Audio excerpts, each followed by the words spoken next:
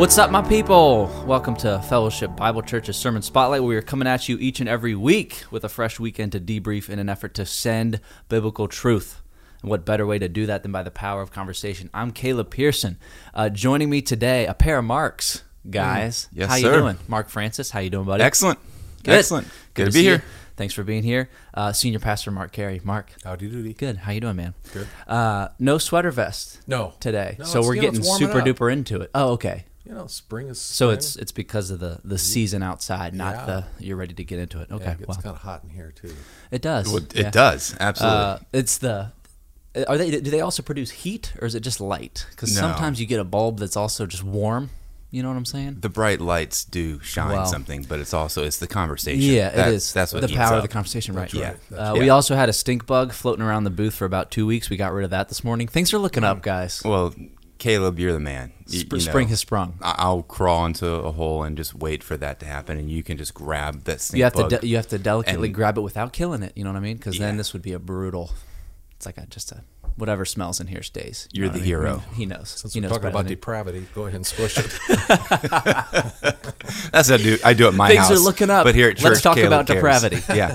Yeah. So, for those of you that don't know, we do this each and every Tuesday morning and release it out to everybody on YouTube and the congregation especially to dive a little deeper into what we discussed over the weekend as far as the sermon was concerned, anything else Fellowship might have been running as far as an event. So this is just a good opportunity to ask questions. You can go to our website or comment on the Facebook page or YouTube channel in an effort to dive further into the Scripture. So why don't we go ahead and jump into a Sunday in review. Mark, as you were reading out of Romans 3, we can kind of talk a little bit about what stood out to us and elaborate maybe in a few areas. So Mark Francis, I don't know if you have anything to get us rolling here to start. Well, for me, I've shared this a couple weeks ago on our Sermon Spotlight podcast that I have a community group, and we meet on Monday nights and we review the sermon each and every week.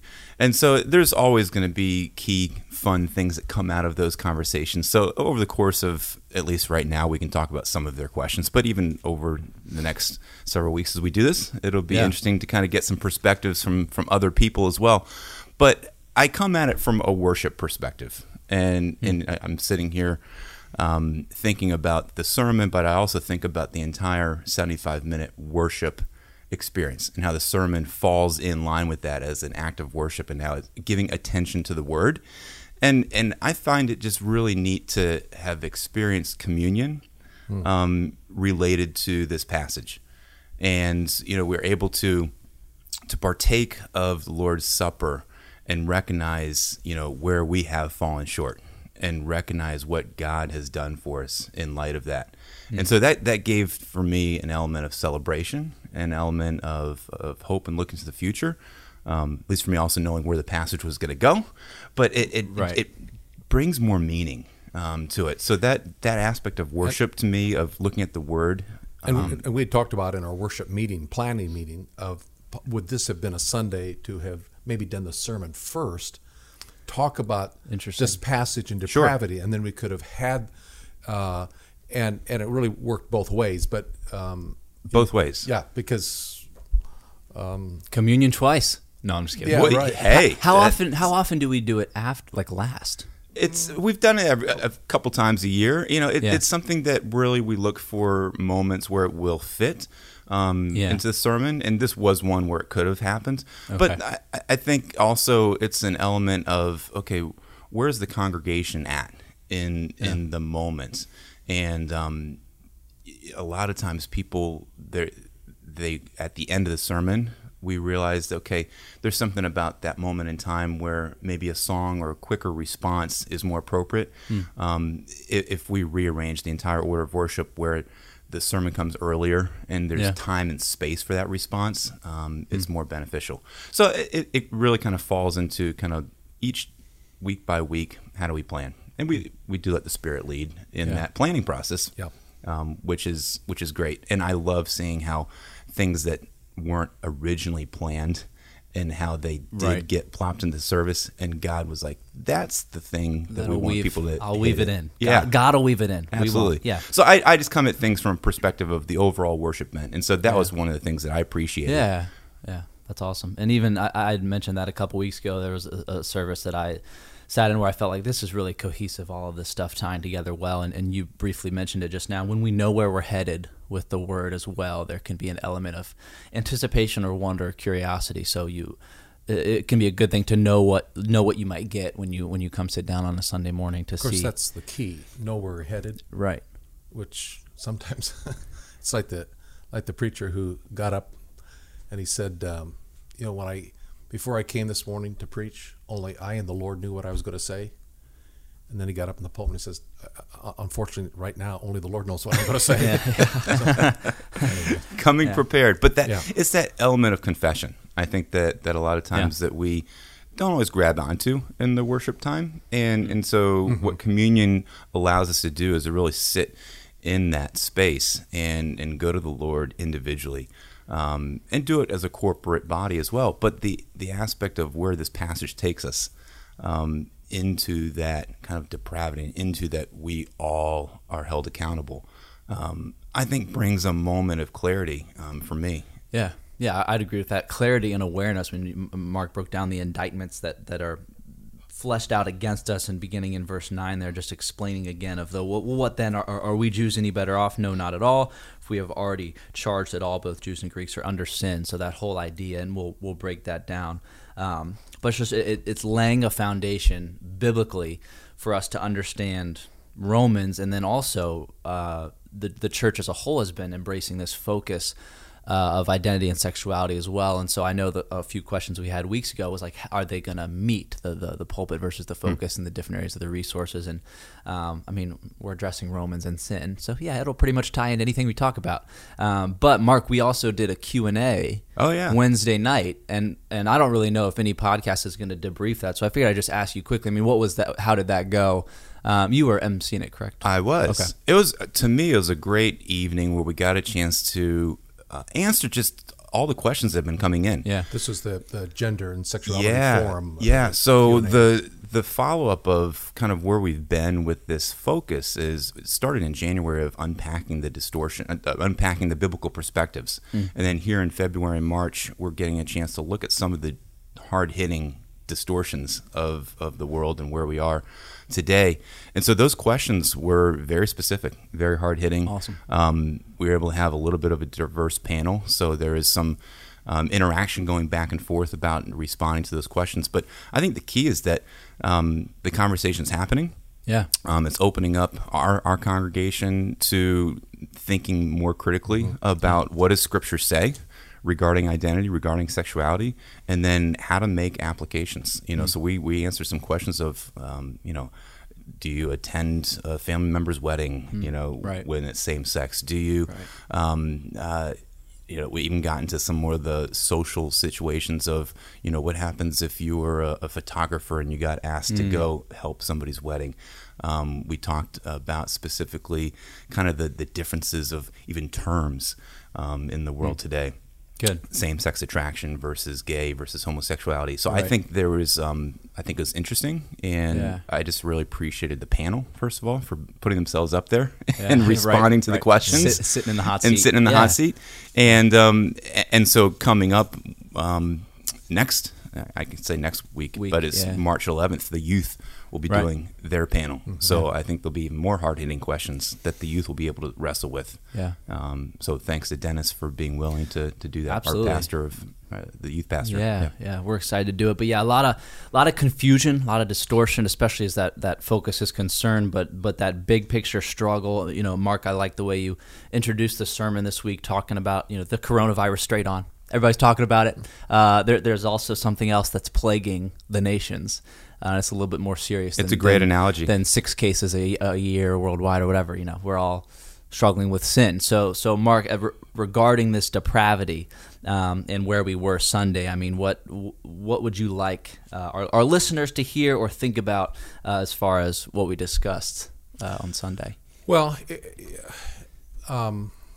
first of all, that it's true, and I do think there is.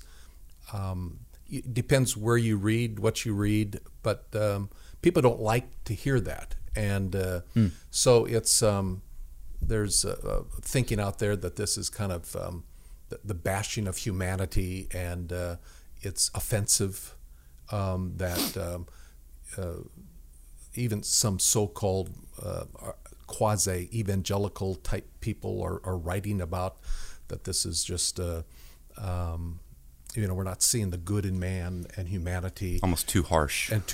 Yeah. And the problem then is with Paul, the apostle, because you can't get any clearer, I don't think, and any more direct than what you read in Romans 3 and some of the other passages. So I think we have to look at it and accept it. Now the question is, and we didn't get into that very much in the sermon. It's the so what. And I think I do have a couple thoughts here this morning related to that, because if you have not heard the message, please do. That the assessment that God has about mankind, it's pretty bleak, and it talks about the depravity, the effect of the fall, original sin that's passed on. Everybody born in the world, none righteous, no, not one. There's none who does good. You read those passages and other ones, and you come away with, you got a sense that, and I mentioned this, man is not, every person born in this world is not as bad as they could be, but they're equally bad off. I mean, the depravity of man is pervasive. It affects everything, mind, will, emotions, physically, everything. We're all corrupted by sin. Couple of implications, I think. Number one, for parents. And actually, I'm going to bring out a little bit of that in the introduction this coming week. Your children are born with a sin nature. Right. And that shouldn't surprise anybody. You don't have to teach your children to be selfish. There's a natural bent to be that way. But I don't think, I just wonder sometimes if parents understand the gravity of the sin nature that is in little Johnny and little Susie, and that there's assumptions made maybe that they'll work out fine, or if we just take them to Sunday school, or take them to church, or read a little Bible story each evening or something like that. Right. You got to raise your kids with the realization or they're bent towards evil. Right. Or you start to measure them against other kids. They're not that bad. Yeah, right. Exactly. Yeah. But the standard used, the lens used to understand depravity and what we have fallen under. And that's one of the things we emailed a little bit about yesterday, the use of the phrase under sinning versus being under sin, the fall that we were born into, the status and standard we were born into. I think it's an important foundation, especially as he goes through all these indictments, beginning in verse 10. Yeah, and so those little children born in this world are born enslaved under the dominion, under the power. They're under sin. Why? Because it's been passed on. Passed on from Adam. So we have to. I think it should raise the seriousness of carefully being prayerful as a parent, understanding the seriousness. Now you don't. It's all covered with grace, and we keep these in balance. And by the way, there's such good stuff in our home center on parenting and things like that. That please go there and take advantage of that. But so that's number one. I think be an awareness that little Johnny and Susie, they're born in sin. They're under sin, and how you parent is going to be impacted by that biblical theological underpinning. Can you unpack that a little bit more? You just briefly mentioned that word enslaved to sin. How does being under sin and kind of that correlation, we're in a society where we don't necessarily want to be slaves. That concept of being negative connotation, enslaved to sin. Right. But when Paul unpacks that, or when he's saying in verse 9, all are charged that both Jews and Greeks are all under sin. Yeah, and I think Paul is going to develop this further in chapter 5. In chapter 5, verse 18 as an example. So then, as through one transgression there resulted in condemnation to all men. My understanding of the word condemnation, and he repeats it, it's mentioned back in verse 16 as well. That word condemnation, katakrino, I think is the Greek word, but what it implies it is the sentence. You're charged, and now you've been sentenced. The judgment from God by being born in Adam is a sentence of serving sin. We're born in sin, and therefore we have been condemned. The sentence that is placed on mankind is now you will serve sin. Sin is now our master.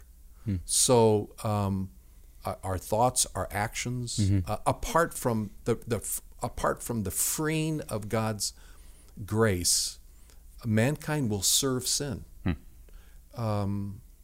The things that Paul will even go into this, even as a believer, the things I want to do, I don't do. The very things I hate, I'm doing. Romans 7. And so there's this even residue of sin that is within us. Sin is never content to be a partner. It's never content to play second fiddle. That element of sin always and only wants to be the master. And due to a status of depravity and our flesh, the struggle with that old nature, especially as a Christian, or the remnant of that struggle. I mean, even last week on the Fellowship Family podcast, John Avery and Dennis McNutt were here, and we talked about principles of worship with our bodies, especially as far as sexuality is concerned, and sex is an act of worship. We're always worshiping something. We broke down the principle of mastery. Something is mastering you at all times. You're always worshiping something. And so it's having an understanding of what am I devoting myself to or my attention to that helps, again, diagnose and understand where we are, which I think is huge, because that idea of depravity is being aware of the need for the gospel. It's going to make it taste sweeter. And only the gospel then sets us free. Right. So Paul will go in chapter 8, verse 1, he'll say, therefore now no, and he uses the same word, condemnation. Yeah. The sentence of serving sin is now broken, and we're set free from that. We're new creations in Christ. Old things passed away, all things have become new. In fact, 1 John, there's one you can play with. 1 John 3:9 says, one who's born again, in that inner born-again person cannot sin. There's a total freedom from That's that. great. Yeah. Right. Yep. But we still are... That new person is encased in a body of sin, and we're getting ahead of ourselves in Romans 7. But but it's still it's an ongoing struggle. It's still important and valuable for us to wrestle with this and to be having this awareness that we are enslaved to sin. Like you said, as a parent, to recognize that we all have this nature, that we are all enslaved to sin, and as raising children, or as even just in our interactions with each other, to recognize and have that grace that, okay, we are all in this struggle and wrestling together. If somebody's offending me or if somebody's making me angry or upset, not to come back to them in the same anger, but to walk in the Spirit and recognize we're all just in this sin flesh nature. And we'll get into that in Romans chapter 7, because I'm going to make a clarification, and that is once the gospel impacts our life, once we trust Christ as our Savior, our nature changes. We're no longer have a sin nature. Right. Now, hang on to that, because what does Paul say? The good I want to do, I don't do. What's what going on? With? Where is that dealing with? But our nature changes at the moment of faith. So we now are capable of living the life that God has called us to live by the power of the Holy Spirit. That sin nature is now been put to death, and it's gone. Yeah. So there is really good news, but I do think it helps us also understand then our worldview. When we look at the world, why is the world in the mess it's in? Right. Why is it going? So that's a second kind of application, one related to parenting our kids and understanding that, but second of all, being able to look at the worldview and say, what's going on around us? And the issue, like Yehiel Denur, the illustration of the Jewish Holocaust survivor, there's an Eichmann in me. Yep. Well, it's pervasive in this world. And I think sometimes we as Christians think that maybe if we just had the right political party or the right politics in place, that'll assuage the depravity of the human heart. Now, I also want to interject this, that, obviously, politics are important. There are consequences to elections because, and actually Paul will get into that in Romans chapter 13. The purpose of government helps curb that. So laws that are enacted, laws should be based on a moral code. Right. That moral code is there to put a hindrance or to hinder the depravity of the human heart. Yep. If you have people who don't understand the depravity of the human heart, if you have people who don't understand what humans are capable of, that's right, and the value of morality that counters the human heart, well, you're going to get laws like abortion is okay. right. You're going to get laws like same-sex marriage is okay because it's not based on a moral code, and therefore evil is not hindered. It's relative. That's right. Yeah. And so I don't want to diminish the importance of being involved in we're in an election year. Today, Yes. even. Yes. So I don't want to diminish that. Right. Right. That's important. But if that's our sole focus, if that's our hope, we're going to be No way. desperately disappointed Yeah. because it doesn't impact the human heart. Right.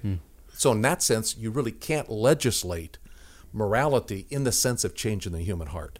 Right. You got to appreciate God and His sovereignty allowing Paul to write this and to have this passage be so long to get us to this point. Right. You know, I mean, I have heard people say, "Man, another sermon where I'm sitting through this and wrestling with this," but it wasn't until even last night, where in our community group somebody mentioned, you know, it was just kind of, you know, glazing over me, washing over me. I didn't want to hear it too much, but until that story of you shared the newspaper article or the I can't remember exactly the time period that you gave, but where what's wrong with the world today? Oh, yeah. And G.K. Chesterton. Yes, and so the person came back and said, "I am wrong with the world today." When you shared that story, the person in my community group said, "Wow, now it's really starting to sink in." Right. You know, and it's taken to this point to where we're recognizing, saying there is none righteous, no, not one. That it's gotten to this point in Paul's argument, leading us to this point, you know, with the moral sinner and the righteous kind of sinner and the Jew, that's getting us to say, yes, everybody has fallen and we are all lost. None of us are going to testify that we want to hear this. Right. News about who we are. I mean, we need to hear it. That we're laying the foundation, and I know it can feel like, you know, Paul in Romans is beating a dead horse with bad news, bad news, bad news, but it'll be worth it. There's a flow to the book, the book as a whole, the entire book of Romans, which is why we are conquering all of it. And it'll be interesting to see, you know, 5 weeks deep into the second half of Romans. Good news for the fifth week in a row. You know, like it will pivot. I'm so sick of this good news. I'm so sick. What happened to I made the comment that until sin is made bitter to us, God's grace it will never be made sweet. Sweet, right. And so I think that's the other value of, in a practical sense, of, as Paul lays this out, and he does. I mean, he spends an extensive amount of time. Right. But the value is when we do get to this understanding, which next Sunday, the magnitude of God's grace and love is now accentuated because we've seen the magnitude of our sinfulness. That's good. But I also appreciate the fact that you didn't just take 2 weeks to cover these first 3 chapters. Right. That we're going through them, you know, passage at a time, where it does really unpack it and reveal it. When it's thorough understanding. If you take a entry-level high school class about a science topic, you'll survey it and move on, versus you could major in school on that one thing and spend years understanding it, understanding the levels of it, how intense and intricate it might be. And so that's kind of the way we've been doing it. Well, and for those who are bent that way and are interested, I mean, this whole topic of total depravity is a theological topic. It's been huge. debated for, and what a lot of maybe people don't know, you take a guy like you maybe, and again, for those who are interested, you have a guy like Jacob Arminius, who was the father of Arminianism, and John Calvin and Calvinism. Sure. They both agreed on the doctrine of total depravity. Right. You read what Arminius said, it's the same thing that Calvin said. I mean, there was no question about the human heart. And do you got one of those for? No, I don't. Sorry. It's a mocha, though. It's not one of those hot chocolate. I'm getting closer. There we go. Wow. Example People need of to the be human watching heart. us all the time Yeah. to see what's happening here. Thanks to our It was an sponsor. evolution. Yeah.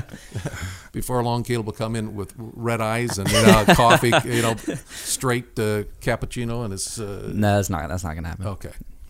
But So yeah, this we could spend a whole lot of time. oh yeah, Arminianism, Calvinism. Sure, Yeah. Okay. going through Sure. the history and then the implications of that depravity. And a lot of people do get into those debates and will debate endlessly with conflict and then not end with the gospel or Jesus either. So then it's, okay, I'm going to go my way, you're going to go yours, instead of putting it all in perspective, which I think is huge. One thing that I love, Mark, especially as he goes through all those different indictments, kind of 10 through 18 there, we're studying the book of James with Keystone, the young adult ministry here at church, and it's so cool to see the way it ties into this understanding of who we are inherently as people, because I think the book of James does a good job of addressing a little bit of the so what now. I mean, James is writing to what he calls the 12 tribes after the dispersion. Stephen's been stoned. The Christian church is saying there's a so now what element. And so even James, the way he talks about the tongue reminds me of Romans 3:12. Their throat is an open grave. They use their tongues to deceive. And so we can have microscopic hope in people that they are good, that they will deliver for us or meet our expectations. But we will constantly be disappointed until we macroscopically have hope in a God that won't fail us. And then you're not leaning on people as much to dictate your happiness, your joy, or also your confidence in who God is. I mean, so many people will walk away from the Lord because they got burned by people, because they got hurt by human beings or the establishment or these people, these leaders, this, and this. And you're right, those are problems. But all you're doing is affirming a status of depravity. God has not changed. We do all the time. So I just think that's huge too. Yeah. The going back to something Paul had said in chapter 2, and I didn't really bring this out at all, passed over it, but in chapter 2, he had made that comment in verse 13, it's not the hearers of the law who are just before God, but doers of the law will be justified. You know, the moralist, the moral sinner, this person who's attempting, I'm pretty good, and okay, if you... It's like that rich young ruler again in the story of Jesus encountered the good teacher, what must I do to enter eternal life? There's that mentality that if I can be good enough, and so Paul plays with that. I think in chapter 2, okay, if you want to go that route, then 100% compliance. Then it's the doers of the law and complete 100% doing of the law. You'll be justified. Right. He concludes in chapter 3 that the passage from Sunday in 19, that every mouth is stopped. We all are accountable before God. And then verse 20 says, because by works of the law, no flesh will be justified in His sight. So he's now kind of given the full story at the end of that whole section. If you accept what he has said about the depravity of man, then you walk away and realize there is no one good, and I can't I can't be declared right just by the actions I generate in and of myself. Right. I am hopelessly unrighteous, and there is absolutely no hope for me by works of the law. I will not be declared right. Now, we got to unpack that next week. We will. Good. Justification. Yep. Good. I just want to highlight something that you didn't really get too much into, but this whole passage, verse 10 through 18, is Old Testament passages. And so Paul is writing something here that the audience could very well have already known and read. Right. And so I didn't know if you want to touch on that. This is nothing new that Paul radical. is coming up with. This is These are passages straight from Old Testament. Right, and they're different passages. He's not. It's a compilation. I think they call it a cantina, or it's a compilation of verses. Paul just was grabbing stuff. I mean, in other words, he's saying pervasively throughout the Scriptures, the Old Testament. Right.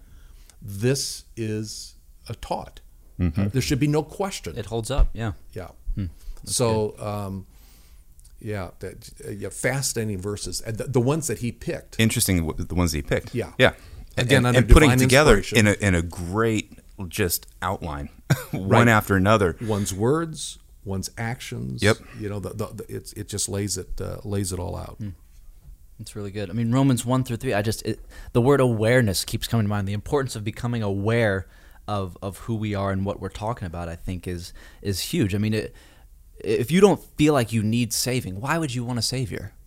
I think a lot of evangelical efforts are like, why won't they just get it? They don't realize they need saving from anything. They need saving from you bothering them right now. That's all they think they need.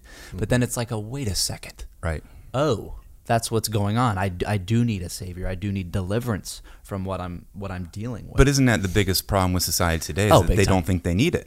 No, and so, you know, you mentioned this, the spiritual blinders are on to people where they're not seeing their need, essentially. Right. And so I thought you made some great analogies that are very practical, simple tools that we can just present to people to, you know, we're all in this boat. you know, that's a great analogy. And yeah, it's sinking. And there could be the murderer over there and the sex offender over there and the scandal person over there, and here I am. I'm thinking I'm good, but I'm still going down. Right. You know, it's a great example of how to practically, apologetically put into practice to share the gospel with somebody who thinks they are good enough. Of course, that raises another thorny question. If this is true of what we've read in Romans, as well as elsewhere, 2 Corinthians 4:4, in whose case the God of this world has blinded the minds of the unbelieving. Yep. Or 1 Corinthians, I made reference to 1 Corinthians 2:14, that the natural man can't understand. They're spiritually appraised. He cannot understand. You see this sense of desperate situation. How does someone who's in that type of a situation, unrighteous, not doing good, spiritually blinded by the God of this world, not even able to, how do you then trust? How do you come to know Isn't Christ? that a good act? Right. To all of a sudden in this turn upwards and say, Right. oh, I'm lost. I need a Savior. That's Good on ya. That's Yeah. good to come on that, but where does that come from? Now, we're not going to talk about that this morning. My community group had the same question. We said we're not going to talk about that. You know, that's such a deep unpacking of God's pursuit of us, and His love and His grace and His mercy. Yeah, it's great how Holy Spirit can just open people's eyes in that right moment. Yeah. And apart from that work of the Holy Spirit, sure. And again, even these theologians of old, these old dead men who still speak, whether it's Arminius or Calvin, they all recognize that there has to be some work of God, of the Holy Spirit, to open our eyes, to quicken us to that, because we're not going to do it on ourselves. That's what Paul is saying. We are in a hopeless state. Yep. Well, and that's where a thorough understanding, or even an appreciation, at least, of the Trinity and the different ways God has equipped us to handle life and have the Holy Spirit work in our lives. I mean, you can avoid the slippery slope of, oh, I am good, I made this decision, or it's because of what I've done, instead of, credit to God for God's glory as well, which is something we can so easily forget too, even in our pursuits. Yeah.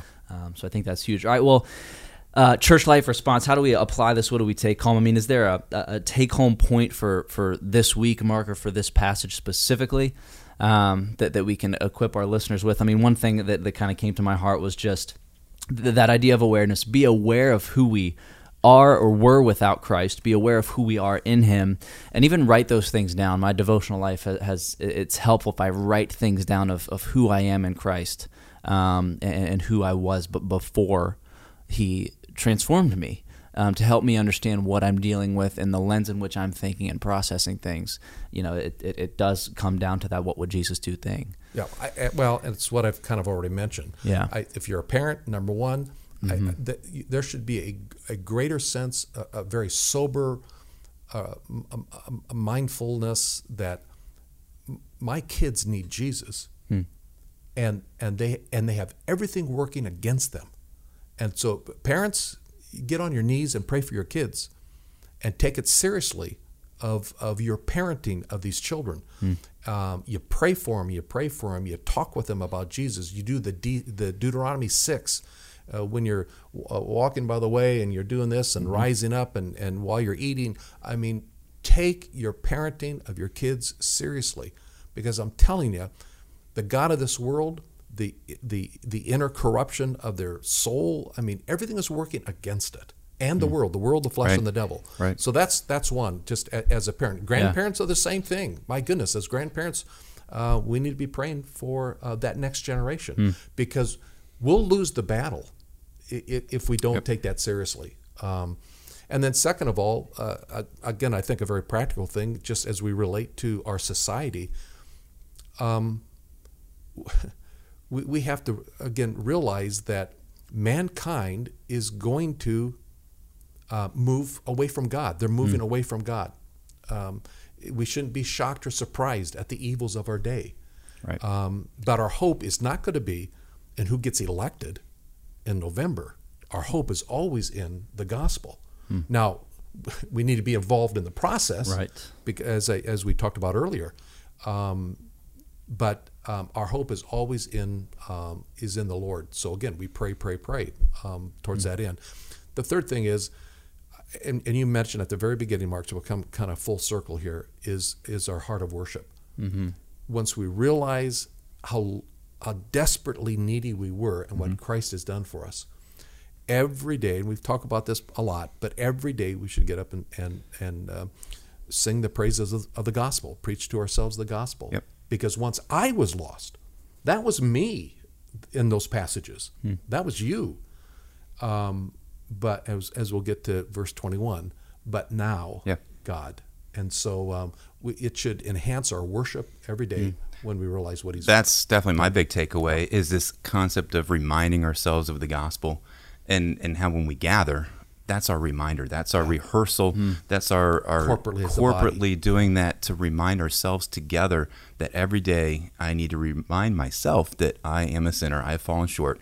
And when something hits me during the course of the day, my natural tendency is to fix it myself. My natural tendency is to go, how can I solve this problem, or how can I solve this, so make this better, instead of remembering, okay, I can't do this on my own.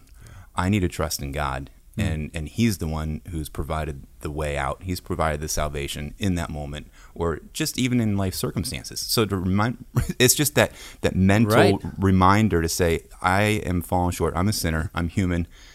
I need God. It's the awareness. And it's that instant, place my hope and trust in God in those moments. It's a shift, and then to anything and everything we do, we can take God there with us. And because we're not the ones taking him, he's already there. Being aware of that, it's practical in anything we do in our daily life, our work life, and it's super practical in our church life as well. I mean, a good example would be in the youth group when a kid is sharing his testimony.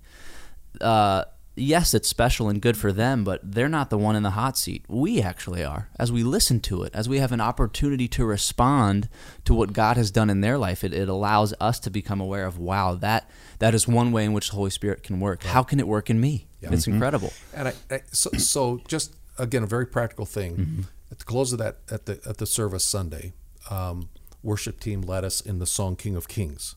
So let me read the verses again. Verse 1. In the darkness we were waiting, without hope, without light, till from heaven you came running. There was mercy in your eyes. To fulfill the law and prophets, to a virgin came the word, from a throne of endless glory to a cradle in the dirt. Verse 2, to reveal the kingdom coming and to reconcile the lost, to redeem the whole creation, you did not despise the cross, for even in your suffering you saw to the other side, knowing this was our salvation, Jesus, for our sake you died. And it goes on. So last verse, the church of Christ was born. Then the Spirit lit the flame. Now this gospel truth of old shall not kneel, shall not faint. By his blood and in his name, in his freedom I am free, for the love of Jesus Christ, who has resurrected me. And then what was the chorus? What did we sing? Praise the Father, praise the Son, praise the Spirit, 3 in 1, God of glory, majesty, praise forever to the King of Kings. Now, so, folks, when we engage in worship, we've heard the word. Every one of us, when we sang that song, should have been proclaiming that. It should have even viscerally moved us to be able to sing, praise the Father, praise the Son, praise the Spirit, 3 in 1. That's how we respond in terms of worship and all through our corporate gathering. I mean, it's always going to the Word, and the Word then allows us to respond. And in His truth, to sing the song to start the service is great and it's fine, but do you really have that understanding of what am I singing until you've seen the Word and had it unpacked? And what a great response! Yeah, absolutely. So I would just encourage all of us as we gather and we sing these songs that so often the words are gospel focused and uplifting the name of God. engage your minds, engage your hearts in worship, and sing it unto the Lord, because once I was lost and now I'm found. Yeah. Once I was blind, but now I see. Amazing grace, how sweet the sound. It saved a wretch like me.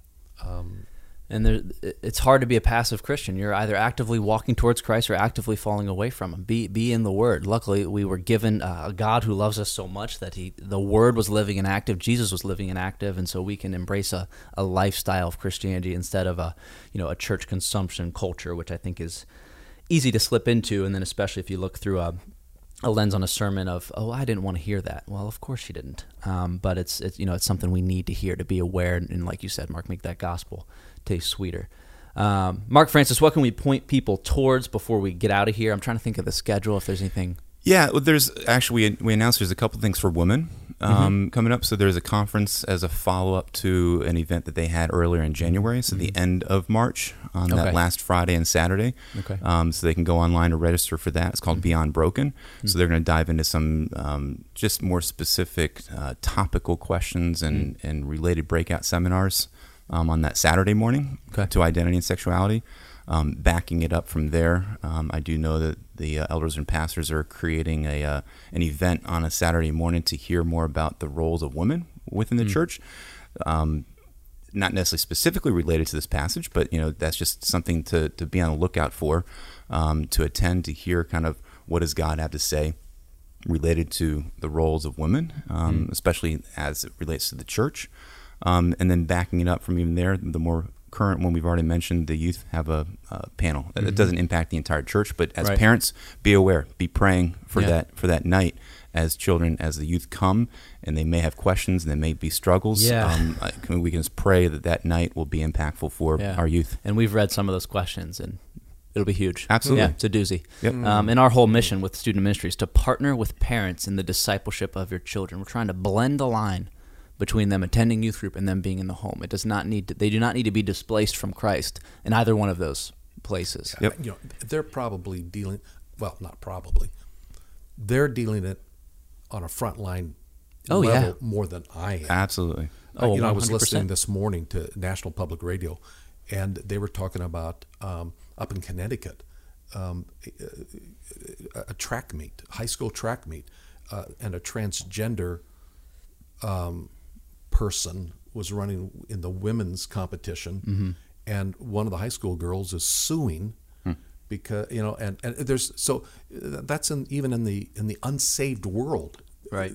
They're dealing with this stuff on a regular basis. But just their constant interactions, their constant engagement with their friends. That's how my family is right now with my kids going to public school, and we like it, we embrace it, but they're in it, and it's just having the conversation, I think, will be great. Yeah, and that's when again? March 11th. March 11th on a Wednesday night. Yeah, so dropping the kids off and just pray for that. Yeah.